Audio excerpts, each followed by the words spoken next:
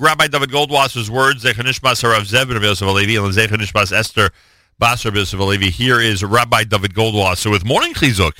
Good morning. Tshuva is an effort that we make each and every day of our lives. Rav Shmelka of Nicholsburg offers supportive guidance in our efforts to repent.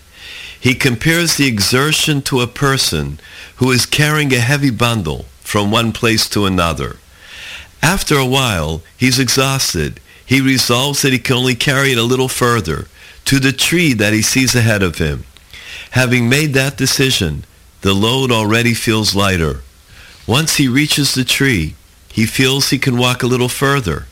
Then, another 100 feet. He sets for himself targets that are not too far. Ultimately, he reaches his destination. Similarly, when the Pasuk says, Shuva Yisrael, return Yisrael to Hashem, it implies slow progress in Avodas Hashem, from one stage to the next.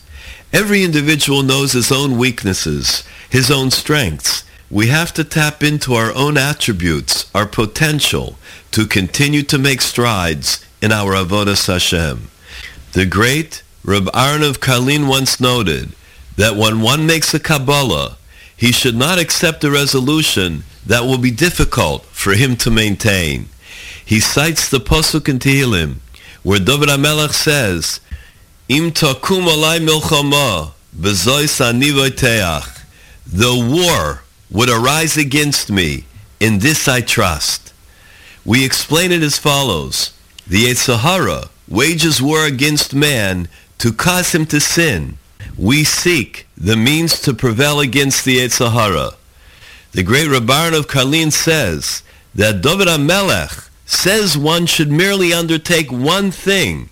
One should make one small resolution that it will be able to stand by and to continue to do so throughout the year. Then he will be victorious in battle against the Yetzer Hara.